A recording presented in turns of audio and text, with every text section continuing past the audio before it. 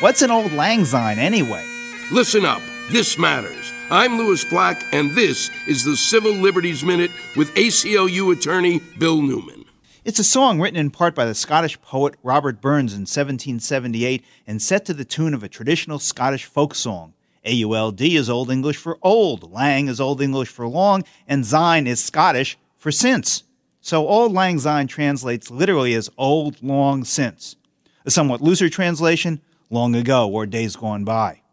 The Brits brought the song around the world as they colonized, and Canadian band leader Guy Lombardo popularized it in America by playing it every New Year's Eve beginning in 1929, first on the radio and later on television. As a matter of historical coincidence, shortly after Robert Burns wrote his poem, Americans wrote our Constitution with its guarantee of freedom of speech, a freedom that includes the right to write and read poetry and prose, and to sing and to compose and listen to music, and to create sculpture and paintings and plays and music and dance, and to express ourselves in 1,000 different ways.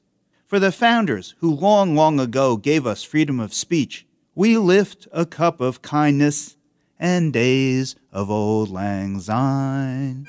The Civil Liberties Minute is made possible by the American Civil Liberties Union, because freedom can't defend itself.